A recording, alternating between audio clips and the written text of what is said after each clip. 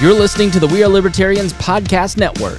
Find all of our shows at wearelibertarians.com.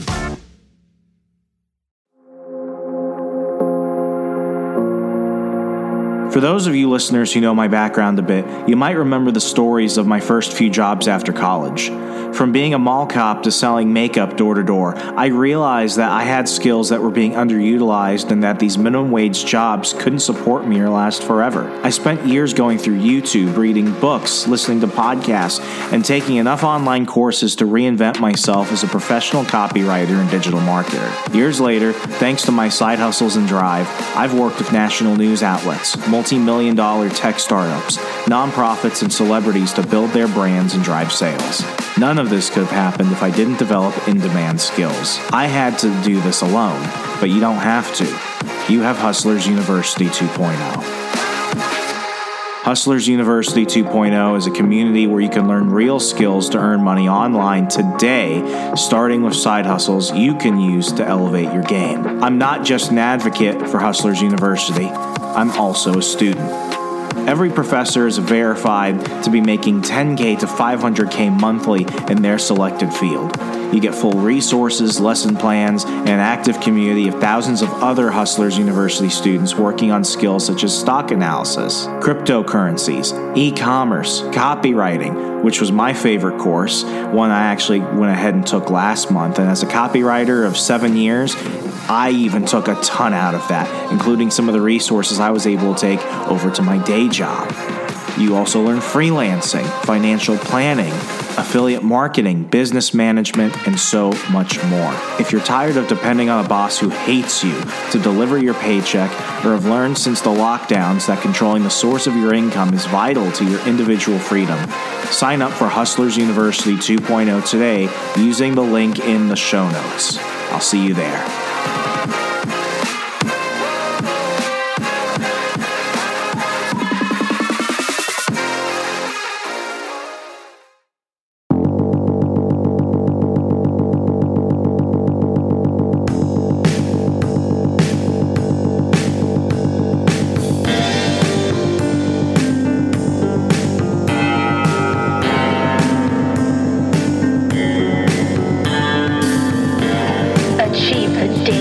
Freedom you dream of in your lifetime. You're listening to On the Run with Remzo W. Martinez.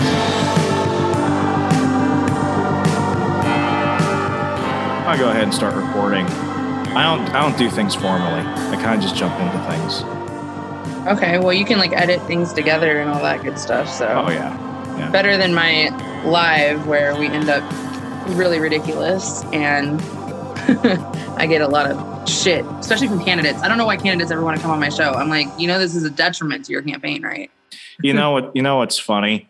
When I started my first podcast years ago, my whole goal was to be the independent media for libertarian candidates, and then I realized it got to the point where it's like you just kind of hope that they show up and they have their clothes on. I think I was on your show. I think you were like the first show I did when I was running for office. No, that was, I was thinking about that when we were chatting. That was my friend, Tim Preuss, who was in Wisconsin. What's so weird is that he moved out of Wisconsin, within the year that I moved here, because Tim ran the Tim Preuss podcast. He was like a way bigger show than me at the time, because around the time that he was getting really big, I was working at Young Americans for Liberty. I had just canceled my first podcast because I wrote a book called Stay Away from the Libertarians, which people took that way too fucking seriously. They couldn't tell that it was a joke. Because they didn't read it first. No, because a lot of them couldn't read. Yeah. If they had read it, they would have been like, oh, this is actually really good. Instead, they were just like, this guy's being mean to me. And it's like, shut the fuck up. But Tim was really awesome. As much as I give libertarian candidates, when I was at YL, I was the guy working for the PAC trying to get as many libertarian candidates in there as possible. That's how you and I met, because I saw you were running in Ohio at the time. And I'm like, this lady has some personality. She could actually shake things up in the state race. Let's try and do it. Yal hates me. So. Well, Yal hates me. So, there's no love between anybody at this point. I don't know. I know two people that work there now, and one of them I'm cool with. The other one can go suck a dick. But it's it's so weird how things change. By today's, like back then, I was like, the radical guy, the radical libertarian in the organization. Now I seem outright moderate compared to some of the people coming in, and it's like, you just can't win, so you might as well have fun in the process. Right now, I work for AFP part time since I volunteer for them for the last 5 years, and I refused to work for them for the longest time because they do work for a lot of Republicans and fuck the Republicans, but they promised me I could do whatever I want. So how'd you get into activism and everything? Was it something that you kind of just found you had a passion for, or was it just something you kind of jumped into? So when I was 16, it's actually my favorite story to tell. So I have it very condensed now.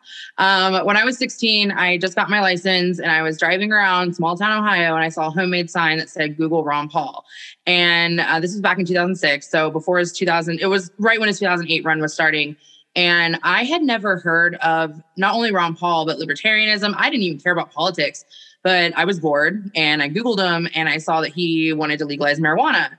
And as a high school stoner, yay, I was totally down. So I started looking up everything else about this man. And that's when I learned about the Federal Reserve and learned about taxation, learned about the war on drugs, learned about the war on terror, learned about all of that. And then just ever since, I was like, if I have this knowledge, I feel privileged to have this knowledge, I should share it.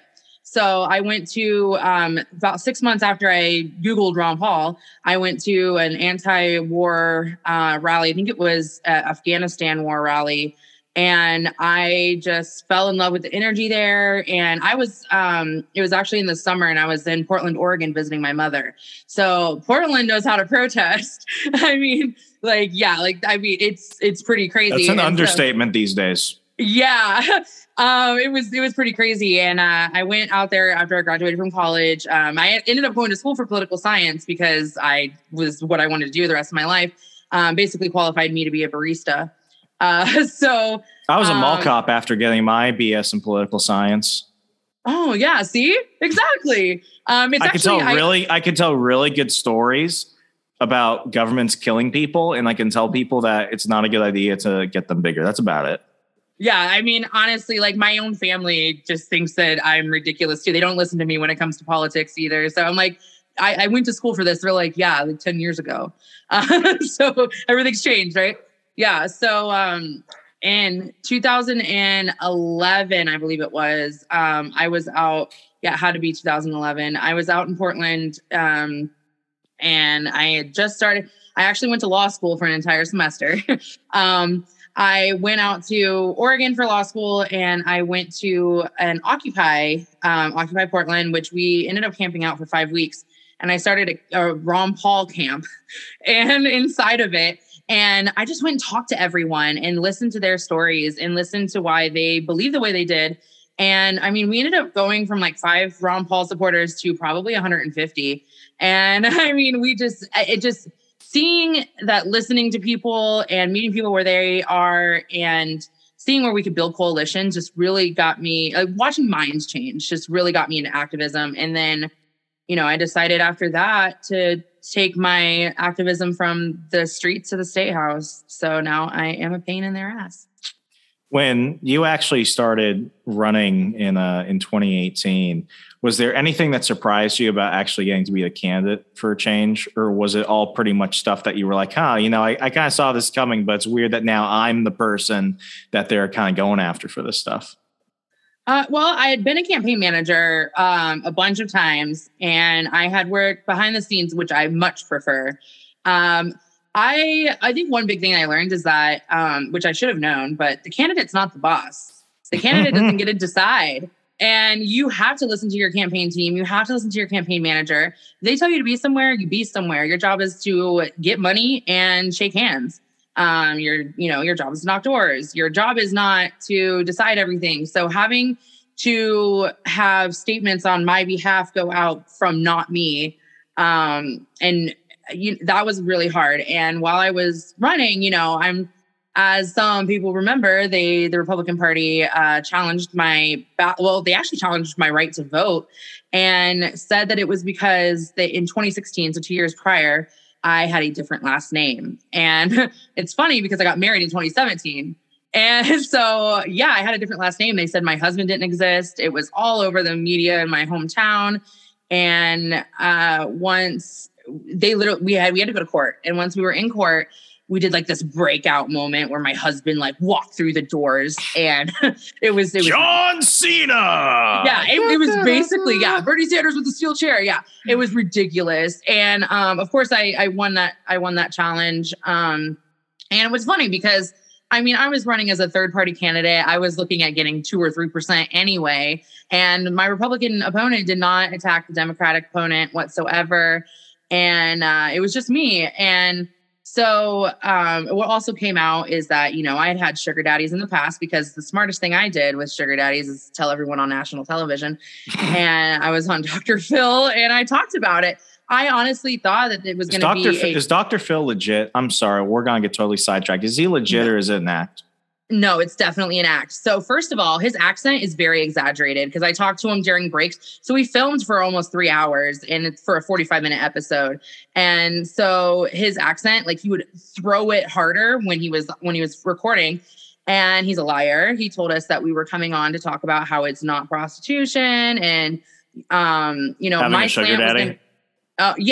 Yeah, because and I even said on the show that I don't sleep with most of them. Like the only ones I slept with were ones that I thought were attractive and I liked. And it wasn't transactional. And that, it's just, it's making money because the government got in the student loan business and I couldn't afford to pay for college without going into debt. And so that was my slant. And then immediately he asked if we were hookers. And so, yeah, I took a different approach after that and got really defensive.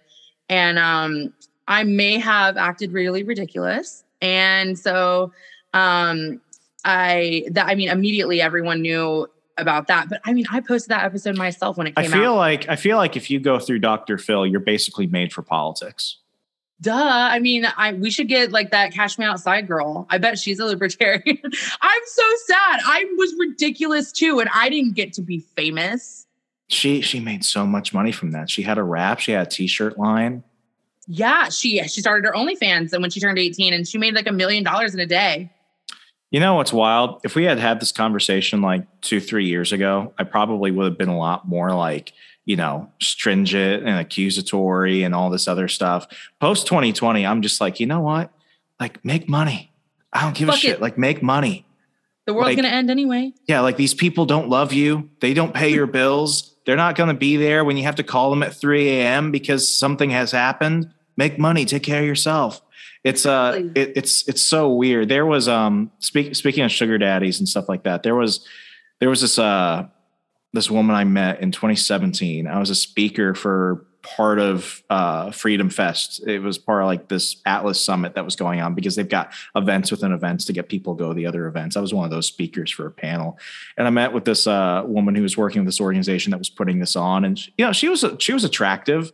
And she was about my age, but I noticed that she was having meals with all these like very wealthy older men. And I thought, oh, maybe she's like in donor relations or something. No, I asked her, I'm like, so, did you have a business meeting or something? And she's like, oh, well, something like that. And long story short, she was on this app. I don't remember what it was. It wasn't Tinder or something like that. Speaking arrangement. It was something like that. But basically it was like, like older men that want to be in the company of younger women. So I was just curious. I'm like, I was kind of insinuating, are you sleeping with them? And she's like, I've been on about 60 dates in the past 4 months and I've not slept with any of them. So I'm like, so what do you do? And she's like, I'll text them and I'll FaceTime them and call them and I'll go get meals with them. And they like to buy the meals and they'll send me jewelry and clothes and they'll fly me out to go hang out with them at a winery or something. And, we're just having fun. And back then I'm thinking, this is the biggest fucking scam ever. Now I'm like, shit. When COVID broke out, when all the lockdowns happened, here was me. I had my salary cut. I had my workload tripled. I was trapped. Like I couldn't do anything. This lady, she's taking photos of herself in Paris, in Greece, in all these places as COVID is really starting to close things down. And it's like, she's like, okay, well, I left my job, but thanks to some quote friends of mine, I'm working, as a secretary and all this other stuff. And she just basically started, doing all these like filler jobs, making like way more money for guys that she met through this app where she had basically networked it into a way where it's like she was making money, more money. She could travel. She was having fun. Me and her were living in two different COVID lockdown realities. And I was like, shit. You need a sugar mama. I called my now fiance, my then girlfriend. I'm just like, you know what? Like, and there's a Gabriel Iglesias joke, the fluffy guy. There's a joke where he's like, I'm offended. I'm not gay.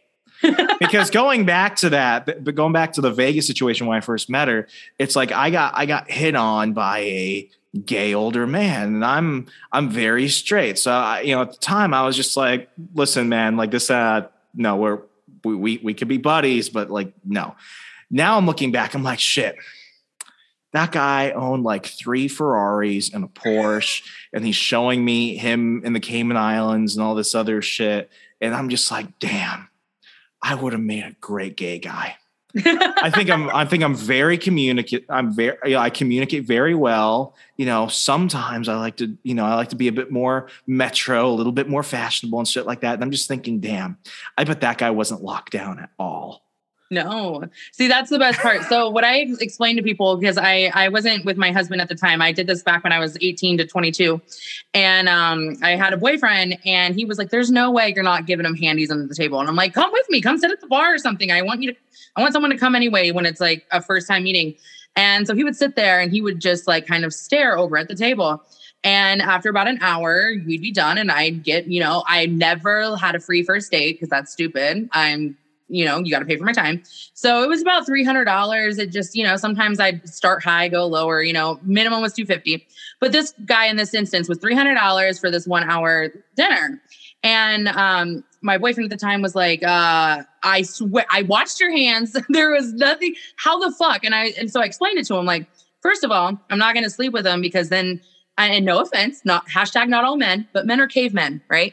They like the competition. They like the chase. They like the challenge. If you give it up, then they're not going to keep coming back to you. They already won. So that's why I didn't give it up. 2, when someone, like for instance, if I see a homeless person, I might have a couple dollars in my wallet that I give them. And with my salary, that's, about as much as I can afford. But when you make multi-millions of dollars, that my couple dollars is like $500 for them. And so it's to them, it's nothing. It's nothing. And they get real gratification from helping someone. And like your friend, I used a lot of my connections when I ran for office, I raised the most money out of anyone in my state besides our gubernatorial candidate out of 26 candidates, because I had former sugar daddies from years ago that donated to my campaign because they were so excited to see what I had turned into, knowing I was married. They didn't care about any of that. They wanted to mentor me. I mean, I had one guy who, he was married. He made millions. He made like a couple $1 million a year. His wife made more money than him though. So he felt emasculated. So he would want to take me shopping and have me just say, can I have this? And have him buy me things. And then he'd go home and fuck his wife because then he could get it up. And I mean, shit like that. It was all the time. I mean, if I wanted to be a prostitute, I would charge a lot less and I'd be on a different site because it costs more to get someone. I mean, it's basically escorting. And you have to have a personality. You have to have some form of intelligence. You have to know not to dress like a slut because they don't want anyone to think that that's what you are.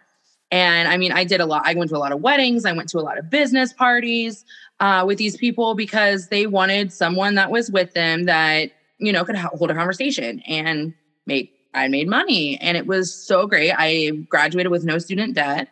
And I was a teen parent, so I was able to stay home with my son a lot more and got to raise him instead of having a daycare or something else raise him. And it's funny because people think, oh, you must have a low self-esteem or daddy issues or something to do this. Me and my dad have a great relationship. I have mommy issues. Thank you very much. But honestly, an obnoxiously high self-esteem. I literally think people should pay for my time. And it's really, it felt empowering. And I think that having that experience when I was younger and never regretting it, even when I went on national television and, everyone knew and put it in the newspaper, I think that led me to wanting to do something like OnlyFans or, show some titty and also spread some liberty. It's so weird though. It's like, I think a lot of the standards that men hold for ourselves in terms of what is an acceptable way to make money and what is an appropriate way to do so, I think we kind of apply that to women. And I'm not talking, I leave sex work, prostitution stuff out of it. It's like, there's the joke about the stripper at the local club who's trying to go through nursing school. Like, there's a reason why that's a joke. It's because it's a stereotype, and a lot of stereotypes exist because there's some truth in them. And it's like, like men and women are different, and that standards that men hold themselves to, I think because of the way our society is, it's somehow projected onto women. It's like, there's the guys on Twitter who were like, I can't take a shirtless photo and, put it on here and make money off of that, where she can. And people will do that. It's like, yeah, because men value certain things in women that women don't value in men. It's not saying that it's unfair because it's unfair. It's just different. Like, women from what I remember in DC, there were a few politicians I remember who paid for escorts, and they weren't like open about it, but they also weren't paying them for prostitutes. Like, those guys usually ended up just killing the hookers. But like, it was one of the situations where it's like, here you have these very powerful men, a lot of them, come into money when they come in the office, because might as well get rich while you're stealing from everybody, all the taxpayers. And what I realized talking to a few of them was that they would hire these escorts, not because they were trying to like get in there, see if they would sleep with them, but because they're like, listen, I want the company of a woman. I want somebody who I know, like, they're here because this is transactional, and they're not going to try and like, lead me on for something that's not try to get pregnant or something to trap them. Like, in a way, it's kind of weird because it's almost like they're just paying for friendship in a way. Yeah. To which I'm like, it's a therapist, honestly. Well, it's like, why do guys go into fraternities? It's like paid friendship. So it's like, women can do that. And I think the past like decade, it's become more socially acceptable as more people have come out and been open about it. But it's like, yeah, men can go ahead and we can do grunt work. We could do blue collar work. A man can basically find a job doing horrible, backbreaking shit that women just aren't traditionally going to do. And that opens up a lot of opportunities for them. Whereas women can easily go be a stripper, or they could go do something else. And it's like, it doesn't have to be unfair. It's just that there's different things. And it's just like, yeah, you might not like it, but like, accept that there are different ways that people make money. Yeah. I mean, it's all basically everyone's selling their body for money when you have a job, because you're selling your labor.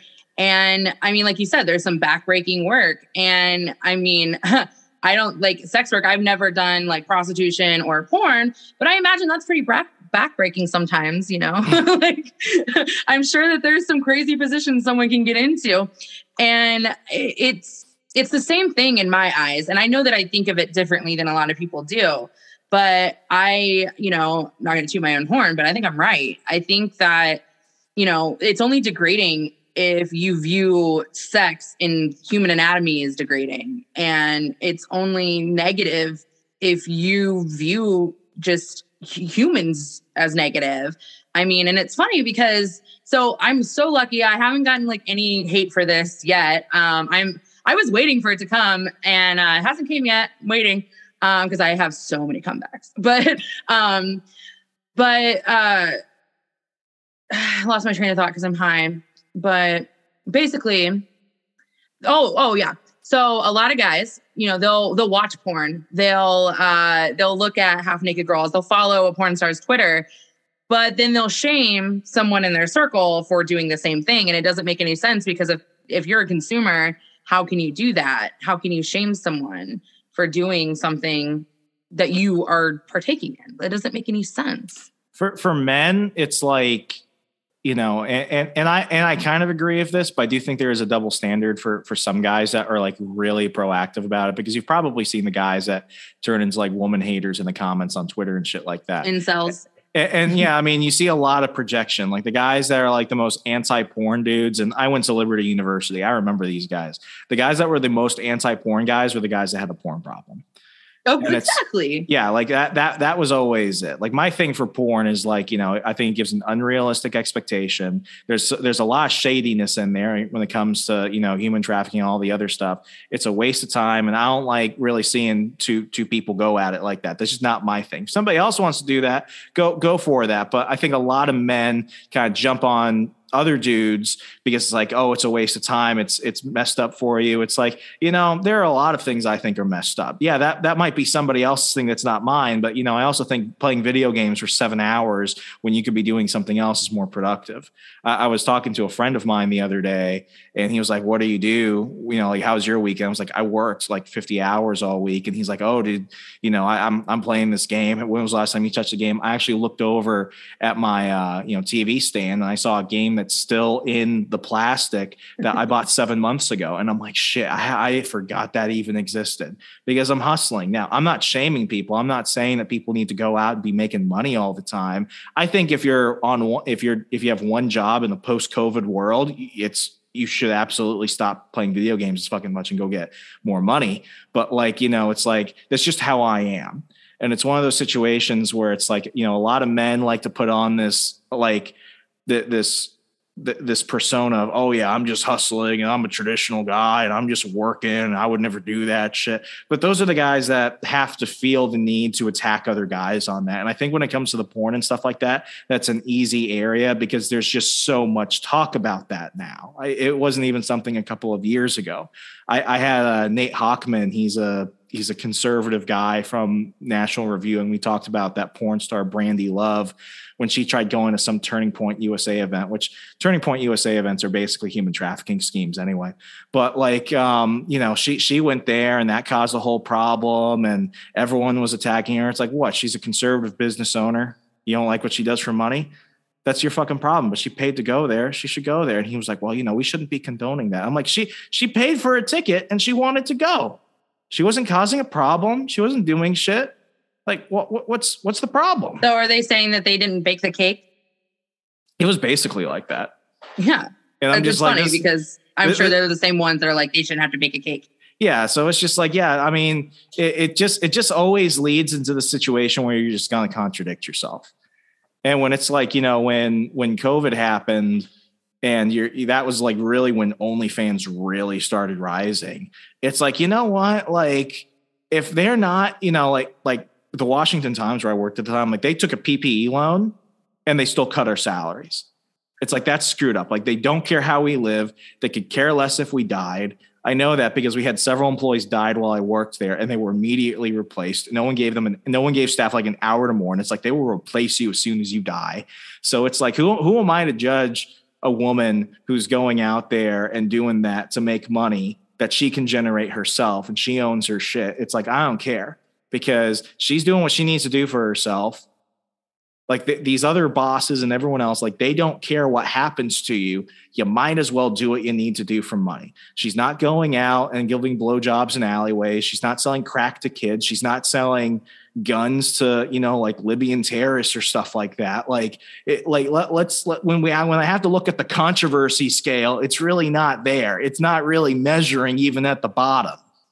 Yeah, no, exactly. And what's great about something like OnlyFans is like you alluded to, you own your own content. And I recently watched a documentary. It's called, what is it called? Hot Girls Wanted. And it's about the porn industry and a lot of these really young, I'm talking just turned 18-year-old girls who get in, and it's all ran by men.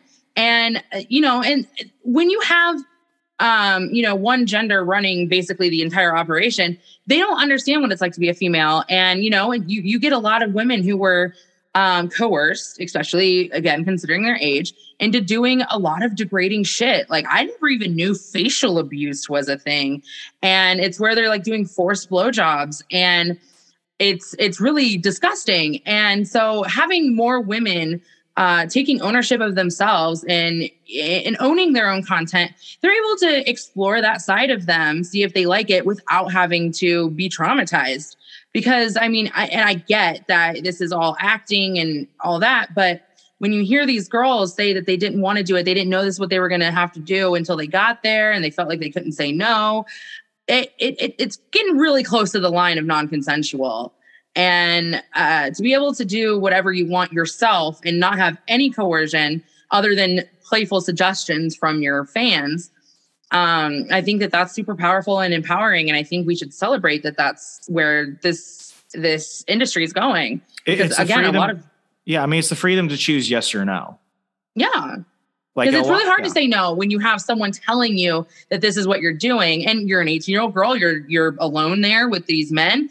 And I mean, I can understand how, a lot of women would not be able, I can't even say women, a lot of girls wouldn't be able to say no. And, and it's kind of like what happens on a lot of college campuses. They don't want to say no because they may have said yes earlier. And, you have a lot of women that are traumatized. And this is so much more empowering because you own all of your content forever. You can put it wherever, you can make money on it forever. You don't have to license your own name, or you don't have to go and get your rights for your own stuff. And I think that's super empowering, and I'm here for it. Yeah. And I mean, it's why I promote entrepreneurship so much. It's why I tell people it's like, having one job is like running a business and only having one client. If you lose that one person, what does that do to your life? And it also gives you a lot of confidence to really help you in other aspects of your life. Like I still work a 9 to 5, but a large chunk of my income comes from my side hustles and everything else. I like having the balance of both. But I mean, how many people listening to this have been in a situation where because you don't want to say no to your boss, you end up doing something you don't want to do. You say yes to something you wouldn't otherwise deal with. And I've done it. Yeah, I mean, I've done it. Everyone has said yes to a boss when you really don't want to say yes, but you do it. And it's an incredibly degrading feeling. I mean, I think that's just something about the side hustle world, because I've got friends of mine who it's like at their workplace, they feel emasculated. They feel like they're mistreated. They live a life in the office where they are just really treated like expendable items. But then they go ahead and start a side hustle. They start working with clients, and then it's more of an equal relationship, and they can say no, and they feel fine saying, I have to increase this, or I'm willing to only work these hours. They feel a sense of empowerment that they typically wouldn't have before. And I mean, I've joked about it in the past, but one of the most illuminating parts of my job journey over the past 5-6 years was being a cheap makeup salesman. Not even door to door, like going to like strip malls and stuff and trying to sell like Chinese lead tainted makeup to cashiers. My favorite clients are the strippers because no joke. Like 1, strippers have to buy a lot of makeup, and 2, they're the best negotiators, and 3, they always pay in cash, and 4, they always refer you to their friends.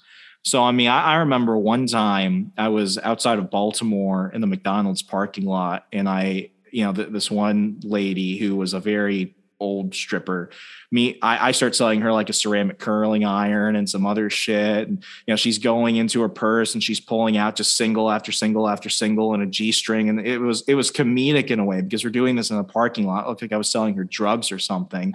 And I just remember my partner that day was, making jokes like, oh, the old stripper pulling out all the singles. I mean, they must be sweaty or something. And it's like, that woman, like as she was doing that, like counting all her singles, like we were joking. Like I asked her what she did and she was like, I'm a stripper and all this other stuff. Like it was a fun conversation. Like that was a very confident person. Now, after that whole situation, my buddy's making fun of the stripper I just sold stuff to, which by the way, she was my best client that day. Bought my curling iron, my compact mirror, like a couple of different makeup sets. I was like, I don't have to work the rest of the day. We go into McDonald's and what do I get at the cash register? Hi, welcome to McDonald's. What would you like? People hate their jobs. They hate where you're at. You could make fun of the stripper because you think that what she does is humiliating, but she knows what she's doing. She likes what she's doing. She's making money with what she's doing, and she chooses that job. Whereas these people who are working at McDonald's, they hate their job. They physically hate their job. They feel humiliated, not taking their clothes off like the other lady. They feel humiliated because they have to wear a uniform. And I'm not attacking people who have to wear a uniform, people that work in fast food. I've worked terrible jobs too. We all have to do it. But if you had to look at one or both of them and say, who's the happier person, the stripper or the McDonald's employee? The stripper was pretty happy. And she bought like a few $100s worth of shit in the parking lot from a stranger.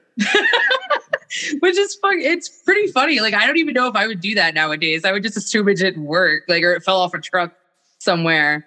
It was the sketchiest. It was like, I thought I was working it was direct marketing. Direct marketing is like, if you ever see a business that says, oh, we do direct marketing, it's a fucking scam. It's like an MLM. Like Vector, who does the Cutco knives. Oh, the Cutco knives. It was basically like that, except you work 60 hours a week. You have to wear a suit all day. So you walk most of the time. So you're sweating. I looked like I just escaped from prison by noon. And you're selling makeup. And it was like, I was told I was only selling makeup for a week. And then I was going to go do promotional events for the Nationals or for the Redskins or whatever. Instead, I find out that that's just a lie because they have so much turnover and they don't expect you to stay. Every week is the first launch week of a new product. So they only sold those freaking makeup bags because the guy who owned the makeup company also owns the firm. That's clever. And what was hilarious was we went into DC and there are only a couple strip clubs in DC, and the high scale one where like Rudy Giuliani and Hunter Biden might both be seen is called Archibald's. My partner that day was also like my business mentor. So he pulled me into the strip club and like we sold all of our makeup. And it was just like, all those women, one of them was a George Washington University student. The other one was going through law school at Georgetown. It's like, make money. No one else pays your bills but you. And if you're okay with doing it, I'm not going to begrudge you for how you make that money.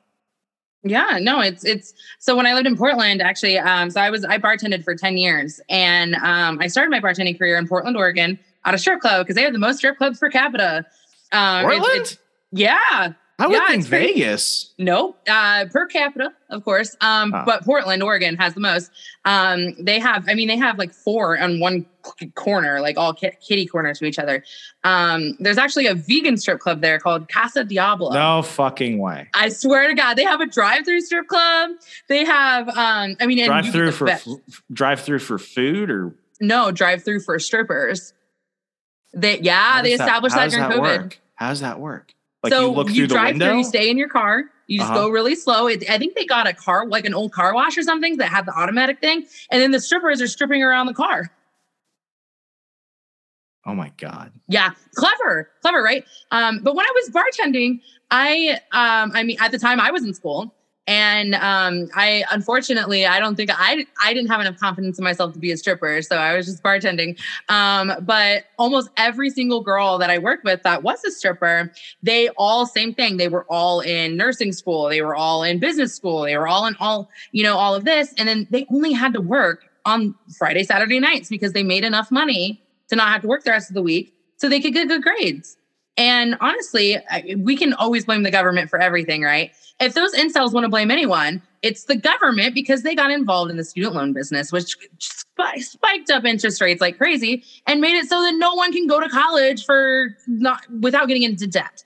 And so if that's the case, we're going to have to do what we got to do. And we have to get an education in this country to get a very well-paying job unless you're very, very expert level in your field. And coders maybe, writers maybe don't have to, but like for me in marketing and HR, I had to go to school.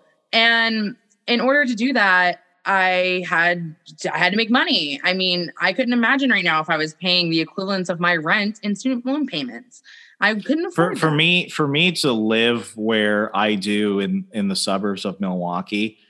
Like I make a pretty good salary by Midwest standards, But like my thing was like, I the classic finance principle, don't spend more than you make, live within your means, that type of thing. My thing was like, I don't want to live in the city primarily because if riots and shit break down again, I want at least like 20 minutes to like hightail it. And I like a degree of privacy. So I didn't want to live in the city. So my thing was like, I can either just stick with my own principles and try and just live within it and deal with it, or it was like make more money. So, I expanded my side hustles. And as I've said multiple times on the show, my 9-to-5 paycheck does not pay my rent. It does not pay my groceries. It does not pay my utilities, my basic expenses. That all comes from my side hustle money. So then my 9-to-5 check goes towards investments. It goes towards saving. It goes towards buying assets that can go ahead and make me more money. And that was a very deliberate decision. And it was like, do I like working, 55, 60 hours a week? No, but I see how my friends who aren't doing that are living. And it's like, it's easy to say, oh God, I'm tired. I want to just be left alone in my nice luxury apartment than in a small like space in the middle of the hood in Milwaukee thinking I need to get out of here. At least I could say, at least I'm here. Like I would rather have those problems than have other problems. Yeah, I mean, honestly, being tired is nothing when in the scheme of things. And I don't know, I'm sure you're probably the same way. I've noticed a lot of people are the same way. I get more energy knowing that I'm about to count some money. And I mean, you can push through it. I played sports in high school. I know about being tired. I just got to push through it. And we're not going to get Social Security. I mean, Fuck, if we even have a monetary system when we're retiring, I'll be surprised. And I want to be able to give myself a comfortable life when I don't want to work anymore. And that's not going to happen if I'm not proactive in making money. And I mean, honestly, the only thing I regret is not doing it sooner. So let's kind of touch on that. You launched your OnlyFans a couple of weeks ago. April 1st. You're already, which is hilarious as is. I did method to my madness. You're already in like the top 10% of creators across the site. How did that conversation start? 2, what was the moment where it was like, yeah, I'm actually going to do it? And how have things kind of been like in this initial launch period? So I want to say about 3 years ago, I was chatting with my husband, a few of our friends. I think actually a mutual friend, Jess Mears, was in on the conversation. And we were talking, I was talking about like how funny and cool. It was like right when OnlyFans came out. So it might've been 2 years ago, but how cool it would be to use that platform and have like attractive libertarian women on there and like topless talking about libertarian shit. Like, we can go on there and talk about the war on terror, blah, blah, blah. And so not only is that your own niche because you have to separate yourself, right? Because there's 100 million girls and just sitting in their bedrooms on that site. You have to separate yourself. So that would be awesome. And also you might be able to, even if you change one mind, that'd be cool. Or if you educate people, a lot of people don't know, about fiat currency or the petrodollar, anything like that. So it'd be cool to even talk about that. And it's also like, I love my body. I want to show it off. So we were just like making jokes about it and how cool it would be. And this is before Jess and I lost all of our weight. So we were like, it'll never be us, but we should tell other people to do it. And after I had met my weight loss goal, because I lost 80 pounds this last year, and my husband was digging. I mean, he loves to go shopping with me now. He's like, yeah, try that on. It's great. But he's like, I remember you talking about this and you should do it. You should try to start it. And, we've been very secure in our relationship. We've been married for almost 5 years now. And, he enjoys it when men hit on me and stuff. He's like, yeah, hit on her. He's just like a validation type of thing. Oh yeah. He's like, I'm a bad bitch. Look what I got, he loves it. So, he mentioned it, and this was probably about 3-4 months ago. And I have a friend from high school who, I actually had her on my podcast, and she is on OnlyFans, and she, is still currently in the top 5% of all creators. And, she's huge on there. She makes thousands of dollars a month. And so, I messaged her and I said, hey, I'm actually thinking about starting OnlyFans. I know that you probably, I'm not asking for your services for free because I'm a capitalist. Could I pay you to help me like figure this out? And she's like, girl, thank you, finally. And she said, actually, you don't even have to pay me. Sign me up under my referral link. And because if you're successful, I'm successful because OnlyFans gives her money if, someone does well. So I did that. And she sent me an entire, a multi-page, probably 25-page guide.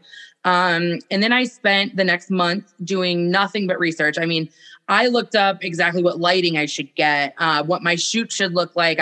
I practiced poses from boudoir shoots. And I kind of have a little bit of an advantage because back when I was 18 to 22, I was a tiny little thing and I did fetish modeling.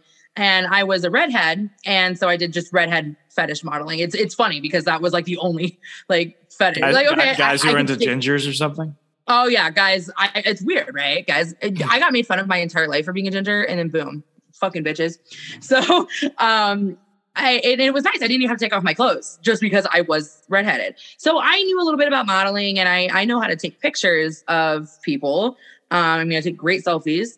And so I said, I don't even have to get a photographer. I can just do it myself. I have, camera with a remote that I can just take pictures. And I already have a backdrops and shit for my podcast. I already have a bunch of this shit. And I looked up what I watched probably 40 YouTube videos of beginners, how they started making money.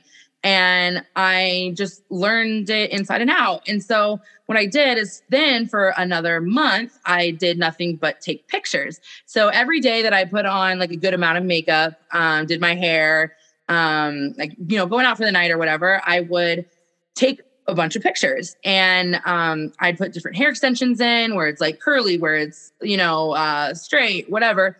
And gradually make my eyeshadow darker and darker, just so it looks like different days. And so I already had about 300 ready to go pieces of content. And I did that because, if I'm going to launch, I would rather, start like that. And so I had time to get more.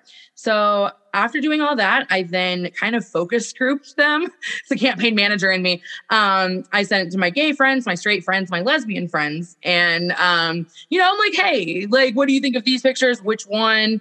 And, kind of just tried to get everyone's opinion. Everyone kind of settled on the same stuff. And I decided on April 1st to launch it because, first of all, I wanted to be able to post it on my social media, and I don't remember who all is on there. Shit, I can have a long lost uncle on there that I forgot about.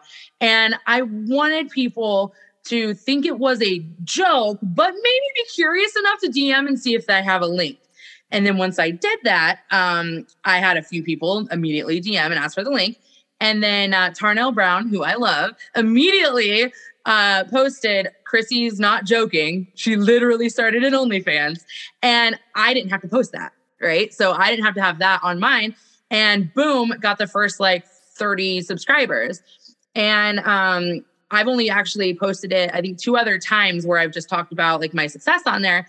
And I'm up to about 120 subscribers and my price is $17.76. Which I want to give you a compliment on. There's a marketing saying, which is there are riches in the niches. And by you really narrowing down to that, it's doing exactly what you mentioned earlier, which is I needed a way to separate myself from the competition. I was having a conversation literally with somebody this morning who wants to go ahead and start a brick and mortar business selling, we'll just say coffee, for example.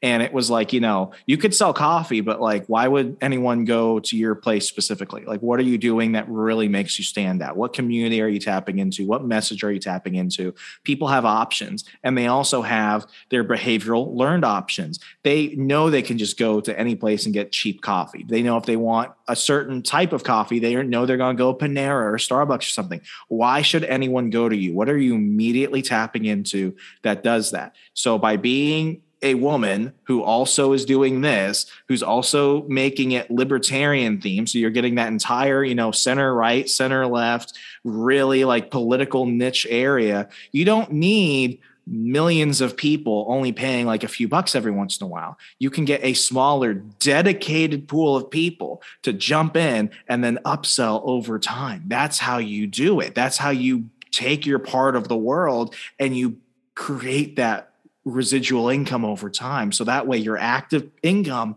eventually just becomes passive to the point where you can actually get that I'm making money while I sleep and I don't have to monitor it more than like a few minutes a week dream that people want. Yeah, exactly. And it's like with the upselling part. So my subscription $17.76, right? But people can, they tip. It's so funny. Like, I mean, multiple people tip on all the pictures. It's great. And which they don't even have to. So I feel like that's a huge compliment. But then they also can pay for extra things. Like, do you want a private picture of where I'm like, maybe like, like doing something you want me to do? Okay, then you're going to pay for that and you're going to pay extra for it. And I actually also started a free OnlyFans, but I don't post anything, any kind of nude. Is that's used to draw people in? It's promotional, so then you can convert them into, oh yeah, absolutely. And all the pictures that they do want to see anything that's topless or whatever that other people who pay to subscribe see, they have to pay per picture.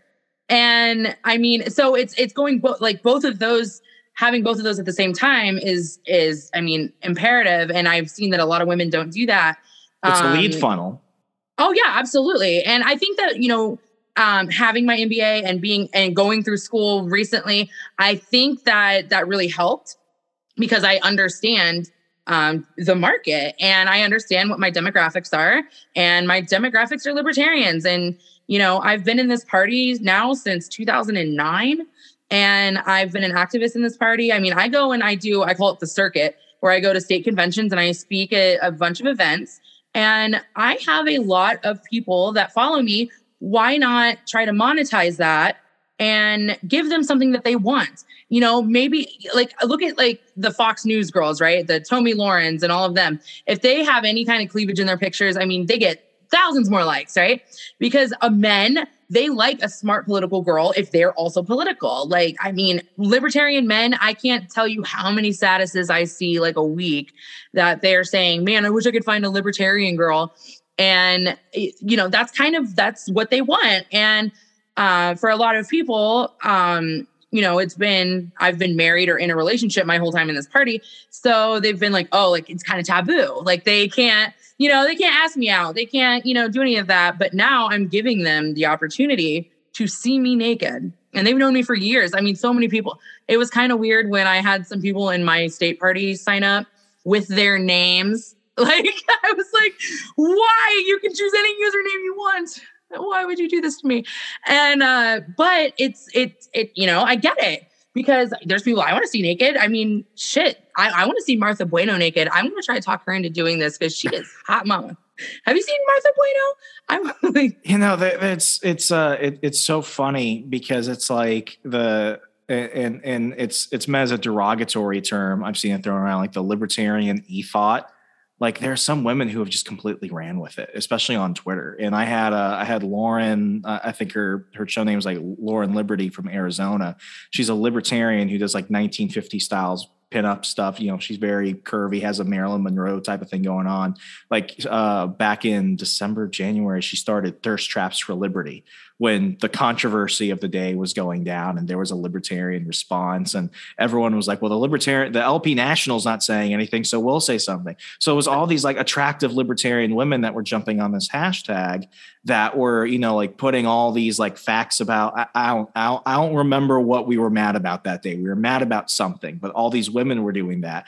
And so you had all these libertarian guys like, oh, you're just doing this to bring attention to yourself and all this other shit. I had her on the show and I was like, this is a marketing like gold mine right here. You don't understand how many case studies can come from just how you all did this. User generated content, branded messaging, hijacking a narrative, like you freaking did it. And it's like, I'm also at the point now where I consider myself mostly post-political, because I don't think anyone can say that they're the same person they were prior to the lockdowns and everything that they were before. The whole world changed.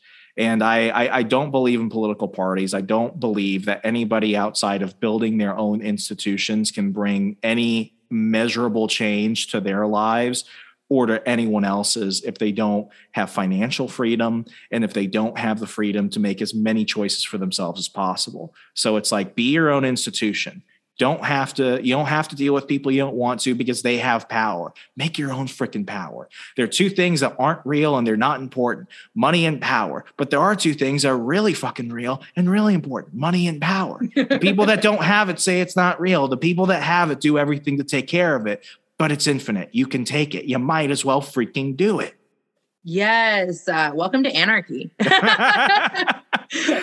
That's, I mean, and like you said, lockdowns really did change a lot of people. I mean, for me, I was like, you know what? Life can literally end tomorrow. And mind you, everyone knows that, right? Everyone knows deep down that you could die tomorrow, but it became a lot more real when you're facing a pandemic. And so if I can die tomorrow, do I, want to live my life the way I want to, or do I want to care what other people think?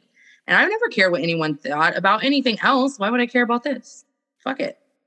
Exactly. And it's fun. I have so much fun. So when you said, someone replied to the thirst traps, the e-thoughts, you just want attention.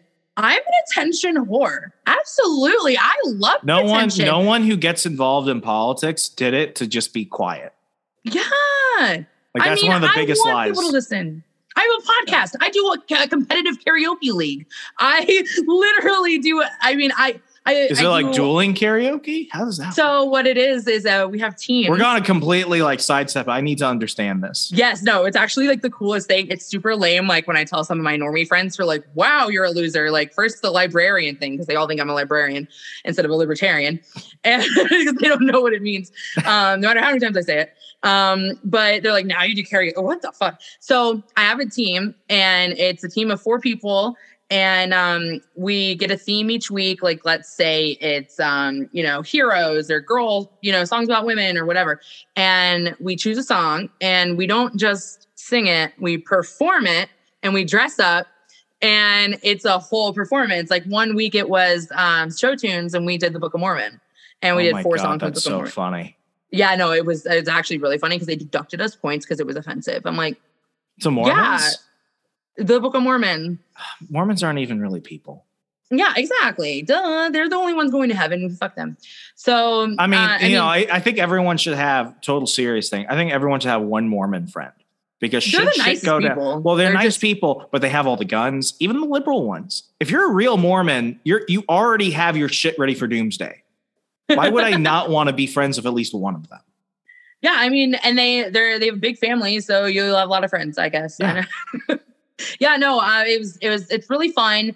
So my husband participates too, and he's such a trooper. He's like the best. So he is willing to dress up as a woman for the hilarity of it, because he's got a beard and he's like 6'2", and it's really funny. Oh, that's hilarious. And yeah, no. So like we did Spice Girls, and he was 40 Spice. I even put a fake ponytail and the tattoo on her arm. Put that on him. It was songs about women, and he did Holla Back Girl dressed like the Queen of England. And so that was hilarious. And I mean, it's so much fun. And I mean, I love performing. And so to be able to dress up and to be able to work as a team and come up with choreography, I was living my best 1999 life, because that's what I did as a kid. I made all my friends learn all the dances, and we performed them for our families. So my family doesn't come to this now. Actually, Spike and Tasha came. Oh my God, I couldn't even believe it. Because so Spike and Tasha were in town, and it just so happened it was the Songs About Women's Week, and I did WAP dressed as Ruth Bader Ginsburg. And Tasha and Spike were there, and Tasha was supposed to leave, and she was like, no, I want to stay and watch and see what you sing. And I was like, oh, Tasha, you're about to see a whole new person. Things are about to be different afterwards. Yes, no. And she just looked at me the entire time, so disappointed, like macaroni in a butt, some wet ass pussy dressed as Ruth Bader Ginsburg, who had just died. And she's like, oh, Chrissy, I didn't know you said those words. And I'm like, I'm so sorry, Tasha. And I'm rapping, of course, which is, yeah. So that almost killed it. Spike loved every second of it. He thought it was ridiculous and hilarious at the same time. But yeah, so I do lots of lame things that involve me getting attention because I think it's fun. I like it. I mean, I feel that it's not for everyone. It's not everyone is super outgoing and, you know, is pretty dismissive of insults or criticism. I honestly don't really get insulted at all anymore or any hate because I think people are scared because if you're willing to do that, what else are you willing to do? Yeah, I will literally go shit on your doorstep, dude. Like, trust me. I peed on my neighbor's flowers because they're racist and I killed their flower. I like peed on them multiple times. So try me. I have no shame. And that's because I'm comfortable in myself. I know I'm fucking weird. I'm a libertarian. I'm probably autistic. I get it. I am neurodivergent. I just got diagnosed with ADHD. Duh. I mean, that's neurodivergency. And my ADHD has actually helped me out a lot because that's how I've been able to hyper focus on the research for OnlyFans. And I'm having so much fun. It's so much fun to take pictures of myself. And now I'm getting paid for it instead of just taking all these pictures to send my husband. What's the goal? Is the goal to do this full time, or is it just to have an additional stream of income? Because you do a lot of stuff and you have multiple jobs already. Yeah, so I think that that's part of the ADHD, right? Because I have to get my dopamine somewhere. You just like working. I'm kind of like that too. Like I'm a workaholic. Like that's my biggest strength because I will work to excess, and it's also like my biggest flaw because I don't know when to stop working. Yeah, I mean, I kind of feel the same. I feel like except for my regular job, everything else I do is also something I enjoy. Like it's something that I would probably do for free. And so, you know, working with AFP, I'm basically just bullying people into showing up for shit. I do that. I did that for free for 5 years for them because they've been on my side of an issue for the last 5 years. And with any other my outside of that activism, I enjoy doing that. And with OnlyFans, like I totally enjoy doing that. So it's almost like it's not work, but I would rather do hobbies that make me money. Caitlin Cloven and I have been running a joke campaign for president and co-president. And it was so funny. We told a couple normies at the bar that we were doing this. And she's like, it's actually called vice president. And we're like, no, is it? Like, okay. So, and it's because like, obviously we're going to flip a coin every day and whoever loses has to be president. And, you know, and it's a joke. And we're not even old enough. We can't even be president if we wanted to, but it's because we want to sell, when we go to conventions, we use it as like our joke to sell random t-shirts and, cannabis or, CBD. Yeah. So, and it's funny because like, it's just part of, we have an LLC now. It's called We Don't Sell Drugs LLC. And it's actually called Dope. We Don't Sell Drugs LLC because yeah. Why not LLC? Yeah. Yeah. Well, because like the LLC we added on, like that was part of the name. And then now, so it shows up as a kid. We Don't Sell Drugs LLC. And so it's just ridiculous. Right. And it's fun. Like one of our shirts that we're selling is, I don't know if any of your listeners or you have seen the TikTok about Jo Jorgensen being a dominatrix. What the fuck did you just say? What? You don't know about the sex dungeon? Wait, what the fuck? Is this real or is this a joke? Okay, so I am of the opinion that it's 100% real, considering, so this video came out very shortly, like the day, 2 or 3 days probably after she got the nomination. I mean, Jess didn't even know as much about her as this guy. I feel like I'm failing if I don't fucking know this. I feel like you're failing too because it's so funny. Okay, I'm going to have to send it to you later, but so this guy who looks very much like her husband. So her husband is like a skinny white guy, ginger with very long hair. And the guy in the video, exact same, except younger. And also she teaches at Clemson, right? And she always talks about how much she loves the quarterback there. Looks the same. And yeah, so he did this video saying, so I'm not going to say her name, but there's someone running for president. Her name rhymes with Schmo Schmorgensen. And I saw her on a Sugar Mama site, and I saw a cute little bob and a pouty smile, and I thought, oh, she's cute. So I went out to dinner with her, and this part really makes me think that it was true. She made him sign a contract. And that's what a libertarian would do, right? Holy shit. Yeah. And so apparently he was just like skimming through the contract because he didn't really care. He just thought it was like an NDA. So he signed it. Well, then he gets back to her house and she takes him to the end of the hallway where there's a door with a lock. And it's been confirmed she does have a door with a lock at the end of her hallway. And he knew where she lived too. And so they go into this room and it's like, it basically has a bunch of sex toys. It's a sex dungeon for the most part. And he did not realize that the safe word was inside that contract and he did not read it. And so he got the shit beat out of him by Joe Jorgensen because he didn't know the safe word. I mean, that is kind of his fault. Yeah. Well, yeah, no, he totally said fault. that. That's what he said. Yeah. He's like, I still got paid, but like, it's my fault. Like, I should have read the contract, but like, yeah. Isn't that like, mind you, I get why he came out with this story only a few days after he probably saw the news. Like, Joe Jorgensen saw her face and was like, holy shit. And again, he knew more about her than we even did as libertarians. And so I believe it's true. I actually emailed him every day for 4 months asking him to come on my podcast. And I was like, listen, I don't even care if it's not true. I will pretend it is true. He never responded. I just really wanted him to come on and talk about it. And I don't know if you ever watched Joe Jorgensen's. I feel like I have a new mission in life to find this person. Yes. I mean, I'll send you the TikTok. It's so fucking funny. Please. And he talks so fast that it feels so authentic because he's not thinking about his next words. He's not, it just goes. And so I mean, I believe it, especially when you take into consideration that he looks like her husband, but younger, that he, knows what her house looks like, all this shit. So, and he's a normie. He's not a libertarian. So he doesn't know who she is. So I don't know if you've ever watched any of Joe Jorgensen's speeches or I tried, but it was like anti-Viagra. You get through 2 seconds and you're like, I need to do literally anything else in my life. Dude, right. And I felt really bad for Jess because she had to listen to the same speech over and over and over again when she was traveling with her. But Joe Jorgensen loved to say that she wants to turn America into one giant Switzerland, armed and neutral. So we made shirts that say my safe word is one giant Switzerland. And and Caitlin, we went to Alabama's party convention to go speak a few months ago, and Joe Jorgensen was there, and Caitlin Cloven wore that shirt to go talk. Caitlin used to work for Joe.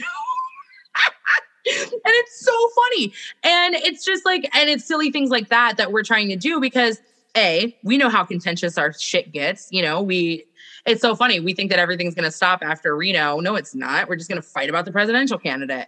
And it's all going to be contentious and assholey. And so we decided, why don't we try to have fun and also try to make money? Let's try to sell shirts. Let's sell drugs. Let's sell, I'm actually in my state convention. I have a vendor table. I always get a vendor table. And I always call it my flea market because I just bring whatever. I brought Spike pasties one year, literally his face. Oh, yeah, the Nipplegate thing. Yeah, that was fun. Yeah. Dude, it was so fucking funny. I was so proud of that. Jess was not proud, but I was proud. And so I sold pasties of his face. I sold CBD carts. I sold memes that I printed out and put on canvas of Spike.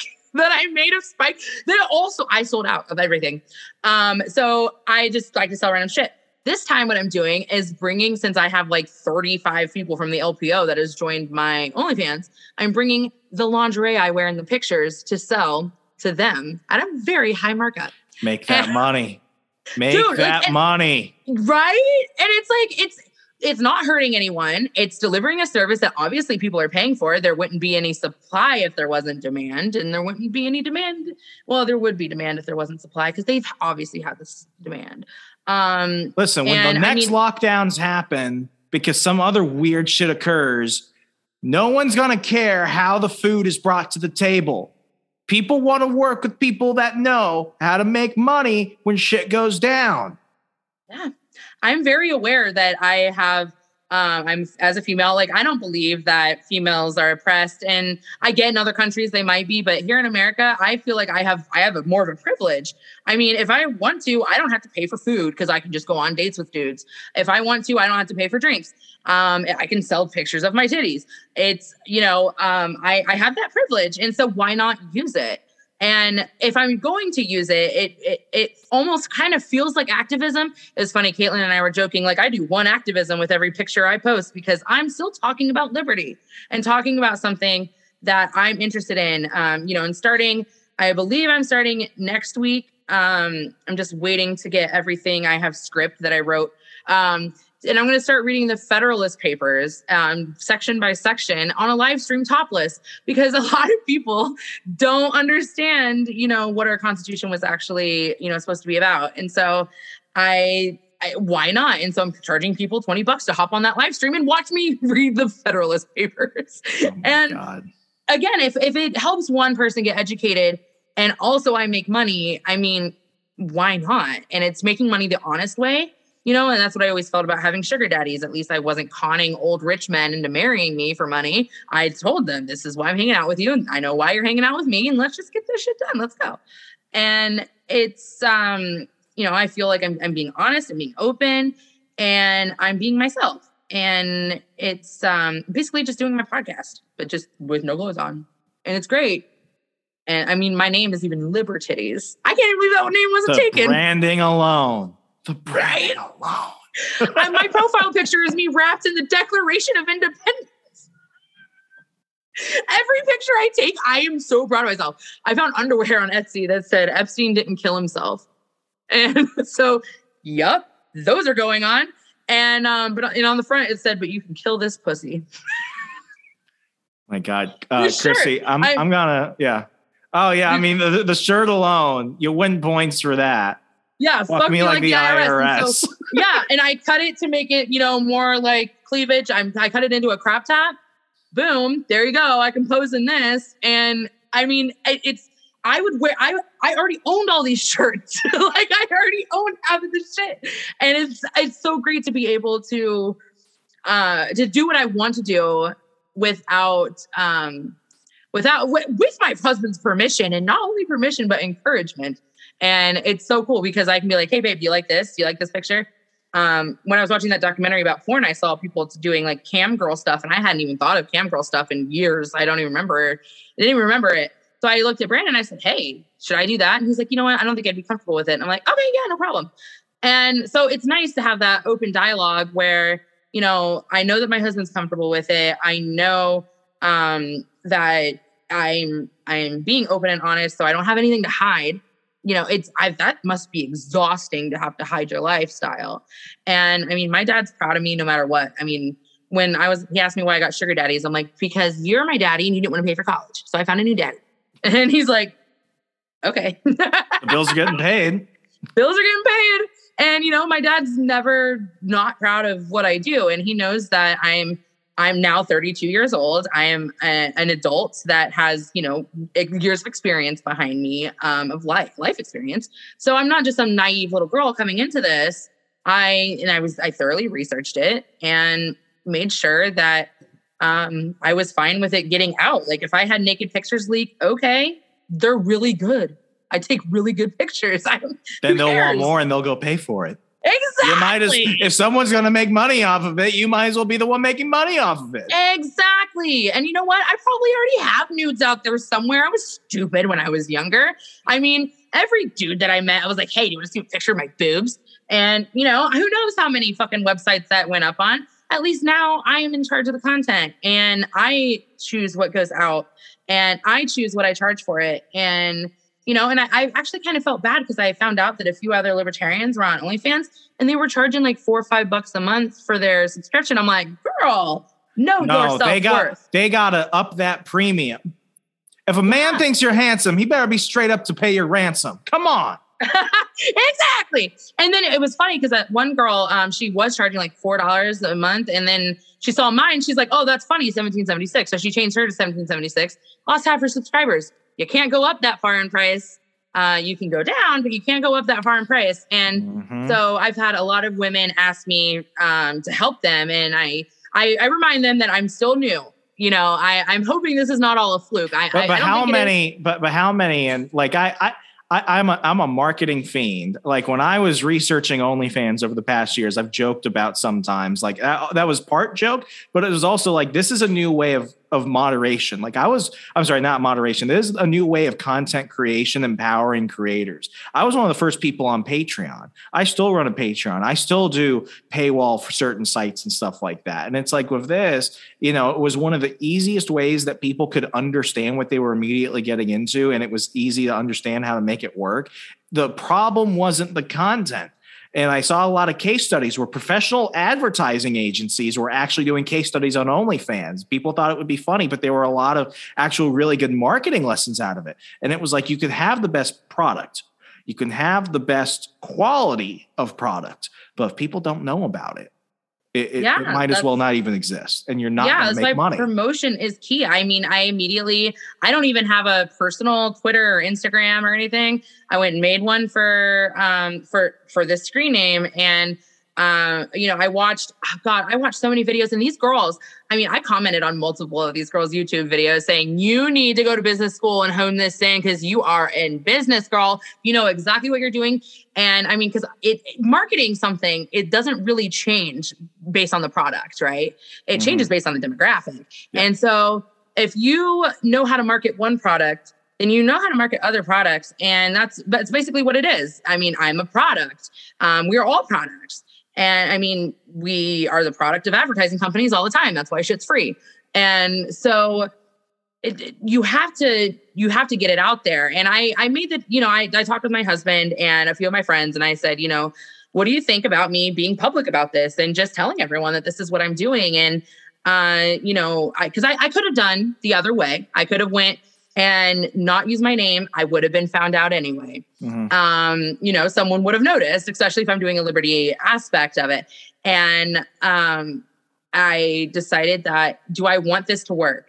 I'm going to have to treat it like a business, and I'm going to have to put my name on it. And I'm just going to have to just do it this way. And I'm so glad I did, because I mean, how else would I have marketed this? If you don't control the narrative from the beginning, somebody else eventually will. Yeah. Because then if someone finds it, instead of me talking about it, then they're gonna come at it and they're gonna talk about it as if I was hiding it, which a point then would of humiliation versus a point of empowerment. Yeah, and and I'm sure that there's incels or whatever, like even women, because of course, who's the biggest hater of women besides other women? And I'm sure that there's people who are like, oh my God, like that's gross. But then inside they're like, man, I wish I could do that. You can do that, honey. You can go do it. You don't even have to take off your clothes. You can just take suggested pictures. You don't have to show your face if you don't want to. I mean, this is all up to you. And if you treat it like a business, it'll reward you like a business.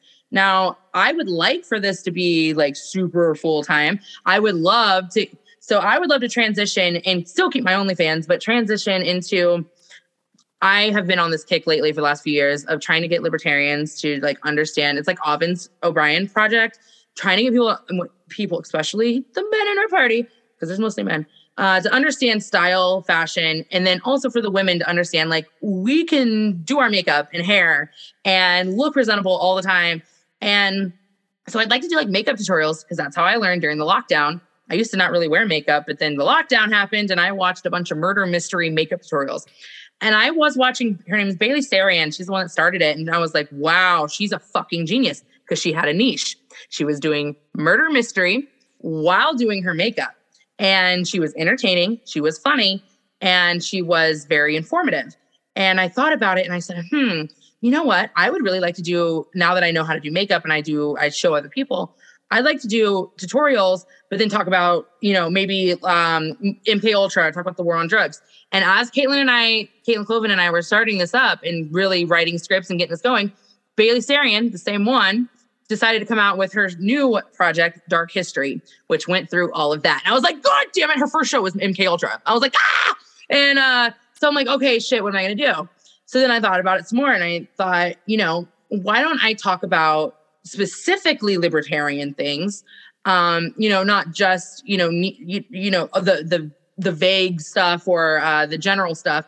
Why don't I go into, let's talk about, the Federal Reserve, and while also, maybe wearing, not naked because of YouTube, but maybe skimpier clothes, maybe even something like this was a little bit lower cut or something, and maybe bring on guests, other girls that are attractive and smart.